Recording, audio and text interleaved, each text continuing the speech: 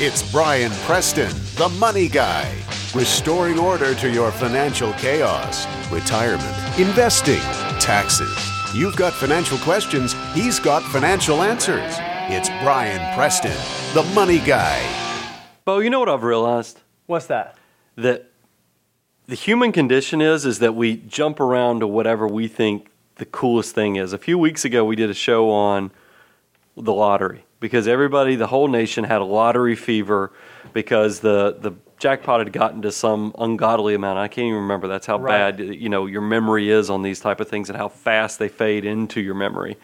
But what is the thing everybody's talking about, and you can't go on the news or watch TV without them talking about right now? Oh, it's Facebook and the initial public offering of Facebook shares. And the thing is, Bo comes in earlier this week and he goes, Brian, I got our podcast topic for this week. And I said, what is it? He goes, let's talk about IPOs. He says, you've been doing investing long enough that you can probably give us some feedback on how things are out there in the real world on how Facebook is.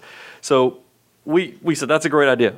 And we've been fielding questions this week too, so it's not completely out of nowhere. Yeah, we've had clients call about it, which kind of cracks me up a little bit. But it's here nor there as Bo and I make eye contact and kind of roll our eyes a little bit. But that shows really the power of the media is that they've got everybody so just hopped up on this thing about Facebook going public that I felt like, you know what, I've never done a show explaining the ins and outs of initial public offerings. That's when companies decide it's time to cash in. It's time for the owners to get their money out of this company. I figured we'd talk about it. Let's cut through the hype and figure out where the reality is on how these things do historically, as well as what you might expect if you wanted to use some of your hard-earned money for trying to get into Facebook or what other initial offering that you want to get into. So let me give you the intro. By the way, this is the Money Guy Show. That's money-guy.com. You can also write the show. That you can write me directly at Brian, BRIAN, at money-guy.com. You can also contact Bo. He's at BO@money-guy.com. I think I do that on purpose. I could tell you I do it because a lot of people spell Bo as BEAU or something like that. But BO makes me think of body odor every time I hear it. So I certainly appreciate entertains that. me. Thank you so much. So if you want to go check out the website, we put out our show notes. We even put out links to some of the things that we're going to be talking about today. But let's get into initial public offerings. And as I'm getting into this, I want to also pick on the financial media. Because as show prep, I came here, I was like, how hard is it going to be to come in here and pull up the historical data on IPOs and how they do? And you can find data, but if you go and you do a Google search, and then after you do your Google search, click on the news tab. You know how you can do web, you can do images, or you can do news. If you do news and see things in most recent order through the last few days, you're going to see everybody is talking about. There's all these articles on which mutual funds should you look at if you want to get into your Facebook. What's your best chances of getting into the Facebook IPO? I was like, holy cow, everybody in the world is going to be in this, wants to be in this Facebook IPO. It is a media darling right now on how much they've hyped this thing. And in the back of my mind, I can't help but think about every bubble, everything that I've ever seen in investing. When you have everybody so hopped up on something, typically doesn't work out that well. I even think about what was the cool guy just a few years ago? MySpace. Mm-hmm. MySpace, everybody had to be there. So much so that I think Rupert Murdoch and the Fox Group bought it for several $100 million. And I guarantee if you ask them, what do you think about MySpace? They're like, they probably start cussing under their breath and start thinking of the other things that they could have used that money for, the opportunity cost that MySpace brought them. And Facebook, I could be wrong because I will tell you in full disclosure, I had a client call me in 2004 and say, Brian, this Google, I'd like to own some of this Google. And I kind of talked to him about how we're long-term investors. We don't get sidetracked into these sidebar type investments, no matter how interesting they are. And usually that works out tremendously well. But Google has been the exception. I want you guys to know that. Google had a tremendous initial public offering. And it was very successful, and it's continued to be very successful as they've branched out, running the biggest competition to the iPhones out there. So that they have done some incredible things. But I'm going to get into in a little bit what the difference is between Google and Facebook. But let me first kind of back up here and talk about initial public offerings. Now, if you go to your trusted source of Wikipedia, who doesn't use Wikipedia? It talks about what an IPO is, or a stock market launch. It's really the first sale of a stock by a company to the public. In other words, it is the founder or whoever is running the company and owns the shares, they're getting paid. That's really what's going on. It says many companies that undertake an IPO also request the assistance of an investment banking firm acting in the capacity of an underwriter to help them correctly assess the value of their shares. There's another party that's getting paid. I mean, that's really what you have to look at, is the people who really make out well in these IPOs is the founder and whoever owns the shares, the venture capitalists that might have been angel investors that came in and helped this company as they were starting out, and then, of course, the sea of attorneys, investment bankers, and accountants that help them go through the underwriting process to bring it to market. And there's all kind of things that go in there. I do like how Wikipedia had the positives. Let's talk about what the benefits are for a company to do an IPO. It bolsters and diversifies their equity base. Mm-hmm. So now instead of just having one person who's driving the boat, we've got probably a board of shareholders who are helping make the decision, and we don't have just one single player being as powerful as they used to be. It enables cheaper access to capital. I mean, this is much better than going and borrowing this money. They can go ahead and just flush this money out. And think about it, like a company like Facebook that's got so much hype going for it right now, where it's a media darling. They're probably going to get a tremendous premium above and beyond what they could borrow, or even what they're really worth. Right. If you look at it from a price to earnings type ratio in a traditional valuation standpoint. They also get exposure, prestige, and public image. Lord knows. I mean, Bo, you had a great point. When we were doing some research this morning, you had said there was an article, and you probably don't have the stats because I'm putting you on the spot about this, but there was a very witty financial columnist that wrote an article that says, I can guarantee that Facebook will not have the explosive growth that it has had over the last few years. And what it did was it basically, from an empirical standpoint, went through how many people use Facebook right now, what the total world population is, and it could not actually reach the numbers it has done over the last 4 years. It was something to the tune of, if Facebook grows over the next 4 years like it did over the past 4 years, then 4 years from now there will be 9.7 billion Facebook users. And so the article was essentially saying, yeah, that's not going to happen because there aren't that many folks on Earth. And by the way, we're going to close out this show today with the graveyard of past IPOs and some of the things I remember when I was investing and working for a large firm that we did actually get into IPOs for our clients. And I can tell you some of the things I remember as these companies were considered very viable choices back then. And now that we have the power of looking through a rear view mirror, we can say, wow, that was a bunch of smoke and mirrors, and there was really nothing to that company. And by the way, I guess full disclosure also, I have nothing against Facebook other than I think my wife spends way too much time on it. I mean, it is one of those things, if you decide that this is going to be the next coming, more power to you. I just want to make sure I equipped you with the right tools so that you can stretch every dollar that's in your back pocket, and so you don't get caught up in the hype that I feel like is kind of the machine is pushing on us right now. Continuing on what the benefits are, attracting and retaining better management employees through liquid equity participation. Hey, you throw out a lot of stock options, it can help out. Now, I will tell you, some of that has been muted, especially after the dot-com bubble burst. I don't think you see as much of the stock options driving things as they did in the past. Facilitating acquisitions. Definitely, if you get very flush, Facebook is going to be able to go out and buy all these other type of businesses like Instagram or whatever, all these other crazy things that Mr. Zuckerberg feels like are, the next up-and-coming things. Creating multiple financing opportunities, equity, convertible debt, cheaper bank loans. I mean, obviously, if you have this much liquidity, if you did want additional options in the future and you have a very flush balance sheet with cash and other things, it probably does make it easier to go have other choices. Let's talk about, of course, if there's positives, there's got to be the other side of the T column, which is disadvantages. And here we go, significant legal, accounting, and marketing costs. Right. Like I said, those guys are getting paid who are showing up in the coat and ties and suits. I think, the broker commission sometimes is 8%. So you can imagine when they do the IPOs, that is very, very lucrative.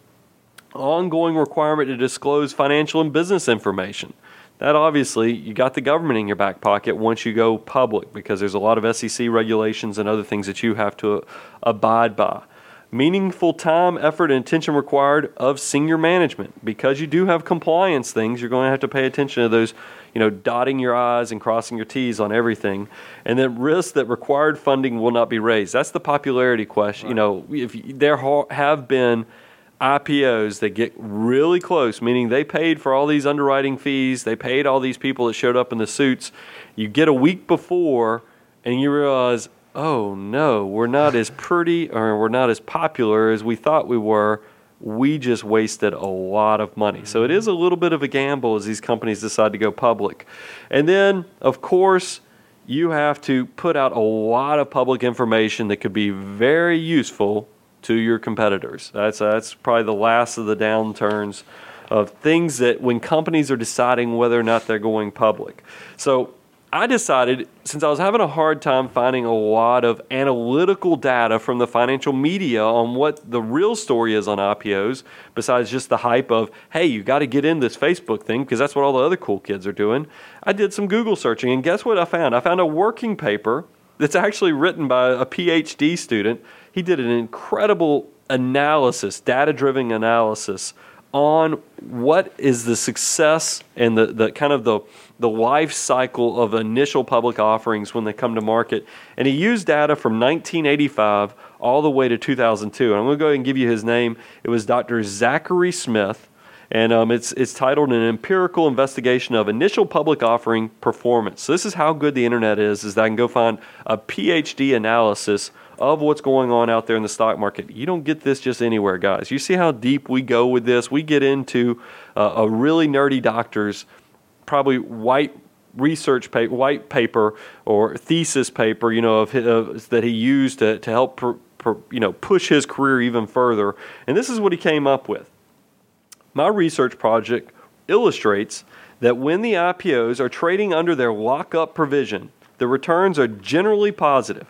Of course, discounting the significantly negative movements lasting through trading day 2 through 7, presumably a reaction to the initial positive movement prior to the issuance and on the initial day of public trading. So let me put this in common terms. By the way, this is a big report. I'm breaking it down into 2 paragraphs. So I'm not probably doing, Dr. Smith any favors, but I'm giving you the gist, the cliff notes. If you overslept and you just, you showed up at class, I'm giving you kind of the cliff notes so you could hopefully pass the pop quiz without having to actually read the research report.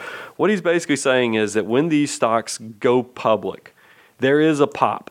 And, there's a lot of discussion about what this pop is caused by. Is it because the underwriters undervalued it, meaning that they didn't put the price at what it really was worth, because they wanted to be able to make more money off of it when they sell it to all their institutional as well as retail investors.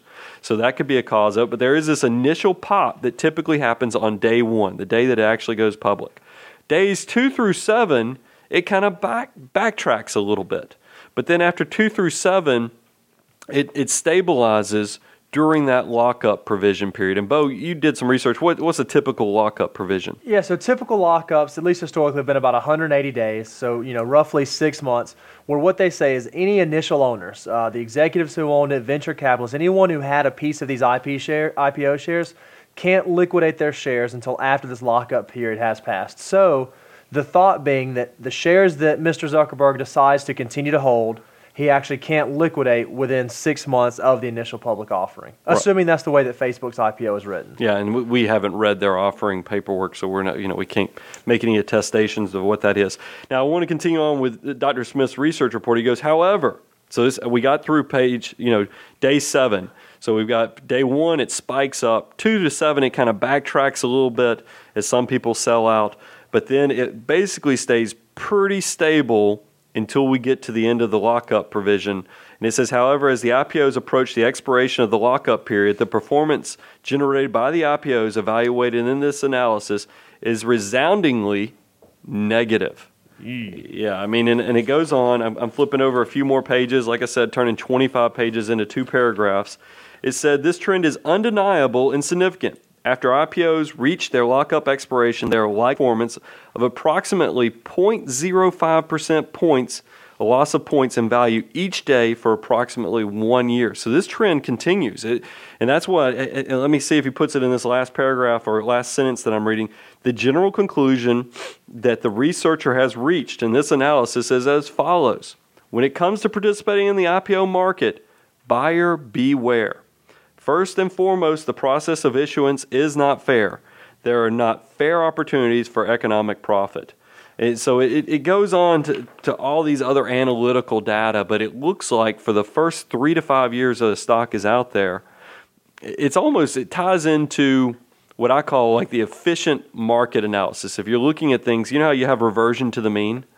And if you're one of the people that's fortunate enough to get in on the IPO, yeah, you might have a big bump in the beginning, but then, after you get through that lockout period, it really has an extended period of underperformance to the point that when you look at it on a long-term basis, it kind of reverts to the mean and actually underperforms even its industry peers. Because I did find one financial article. Let me see if I can flip through here and make sure I get to the right place, where it talks about, and now this article was written back in last year in June of 2011. This is right after we had the IPOs of LinkedIn, we had Pandora, there was Zynga, all these things were this is before Facebook, we got into this Facebook frenzy that we're in right now. But this article that was put out there by Business Insider, it states the following. It said, the exuberance associated with an IPO is not new. The study linked in item 1 finds that IPO stocks have averaged a 19% gain on the first day of trading going back to the 1960s. From 1980 to 2009, the average first-day gain for a sample of 7,354 stocks is 18%. So there's that pop that I was talking about from that previous research report. But listen to this. There are many theories surrounding, and I've already kind of hit on this, so I'm totally doubling up on myself. There are many theories surrounding why IPOs exhibit such a huge run-up on their first day. Consistent price gains like these would suggest that IPOs are consistently underpriced when they are brought to market. Regardless of the mechanism, however, it is little wonder then investors clamor for stocks that have gone public. The prospect of an average gain of 18% in a single day will attract many speculators. But what about IPOs on their long-term performance? Here's the big reveal. Poor long-term performance. It says the average 3-year return, according to this research by another doctor, Dr. Jay Ritter. So this is a man who's made his life in doing studies of numbers. He's just as dorky as us. This was published in June of 2011. He came out with a research report from the University of Florida. We'll forgive him for that. It says the average 3-year return of IPO stocks lagged the average 3-year returns of similar non-IPO stocks by 7.2%. Wow. So it goes on to say IPOs are not for everyone. This type of high-risk return trading activity is available in a range of other ways, notably by buying options.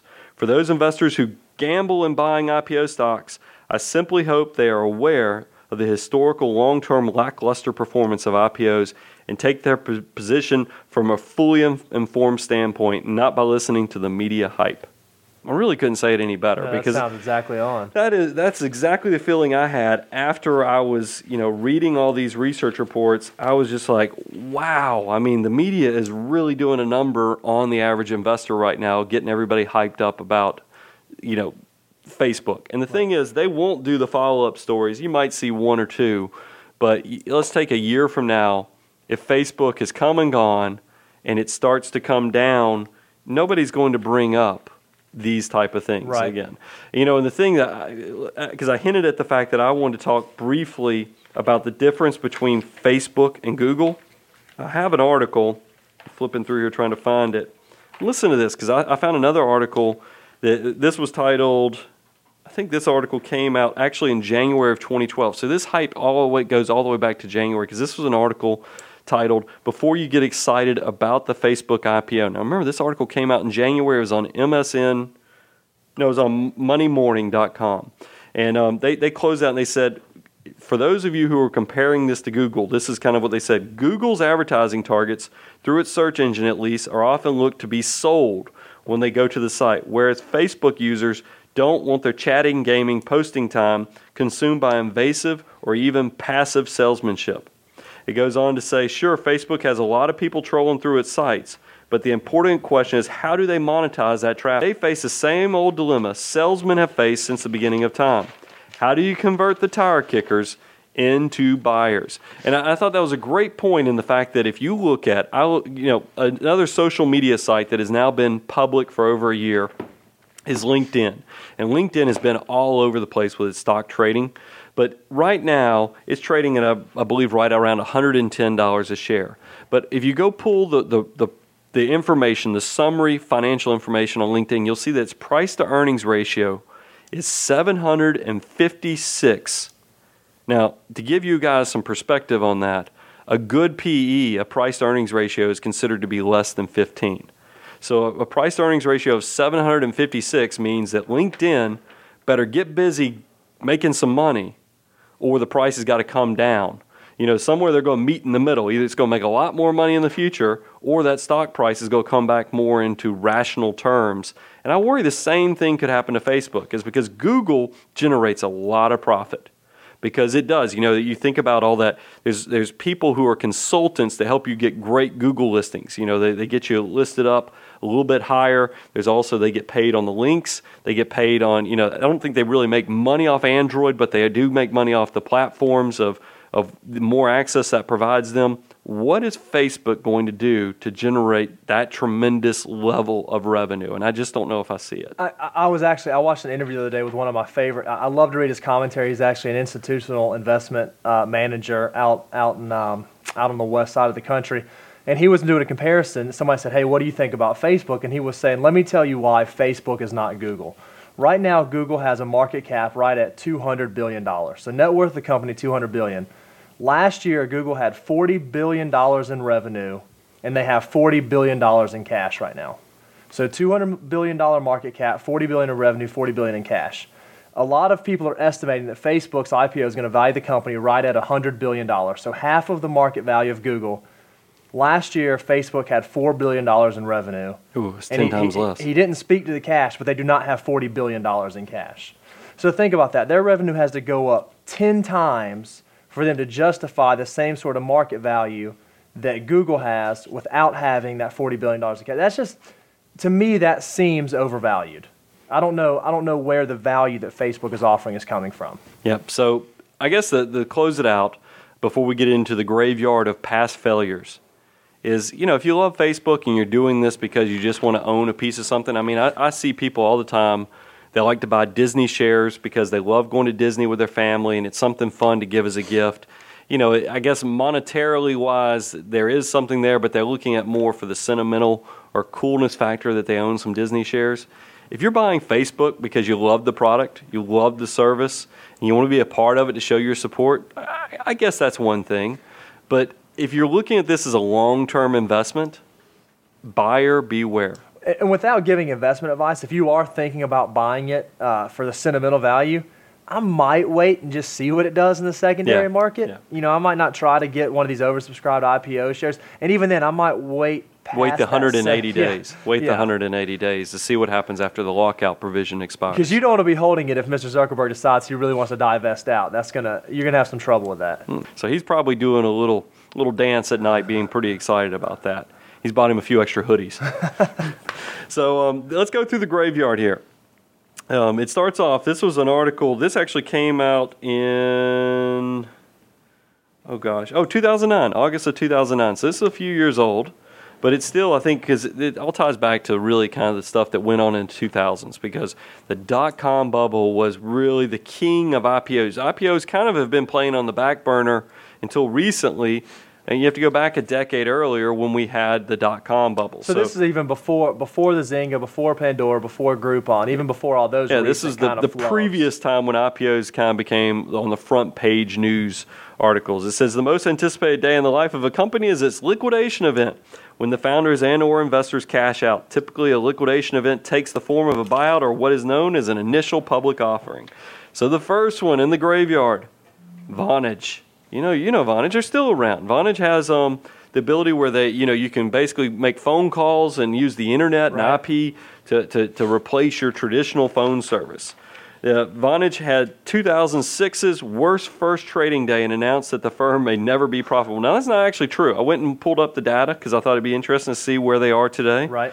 They are actually trading at $1.77 a share. So penny stock, because anything under $2 is not considered really a real, I guess, grown-up stock.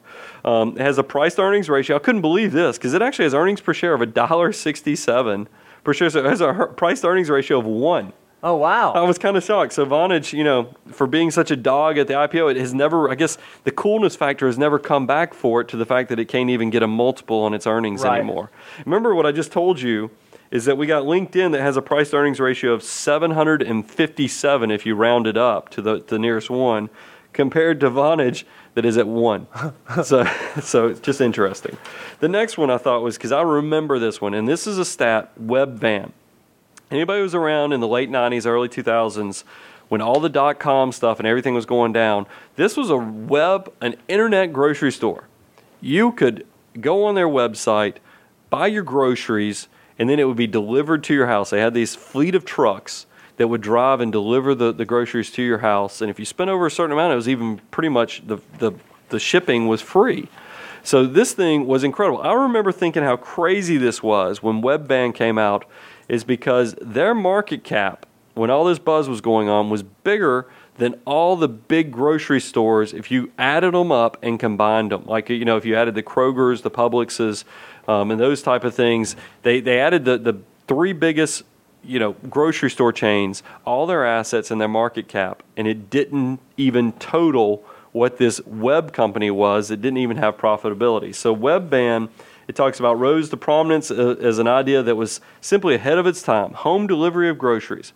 While the concept is now profitably offered by Stop & Shop's Peapod and similar services, in the late 1990s, shoppers were not receptive enough to the idea to justify the $1 billion infrastructure WebVan built around it. So when the growing company raised $375 million in its IPO, it was only a matter of time before WebVan was outstripped by its own frantic growth. I mean, for the first 5 years after this company went bankrupt and went away as a failed tech business, you used to see, I could tell by the vans. You could see these old web vans, that they'd ripped the logo off of, spray painted a different color, but you could tell what that van used to be. It was a refrigerated truck that was used for these grocery store deliveries. E-toys. This is another one, and maybe this isn't as entertaining for some of you other guys out there, but if you were investing 10 to 15 years ago, when all this .com stuff was going down, this is a walk down memory lane for me because I remember all these companies. I remember their commercials that were on TV and stuff. But eToys, like so many other ill-fated .coms, eToys was an idea without demand. Online toy sales. Now, obviously, online toy sales do well. I mean, right. I buy Christmas presents from Amazon. Right. I even have done Toys R Us, and a lot of these places even have where you order on the internet, you can go pick up at the store. But despite the lack of true market, the company managed through a sheer buzz and word of mouth to generate enough interest for a massive $166 million IPO in May of 1999. I mean, that's a lot of money. Uh-huh. It's actually the only reason the website's functional is because KB Toys scooped up the domain name and the access in bankruptcy. Huh. So that's the only reason that's even around. But $166 million was raised from them, and they really never made money. The next one, Pets.com. Pets.com was the most beloved of all the 90s .coms.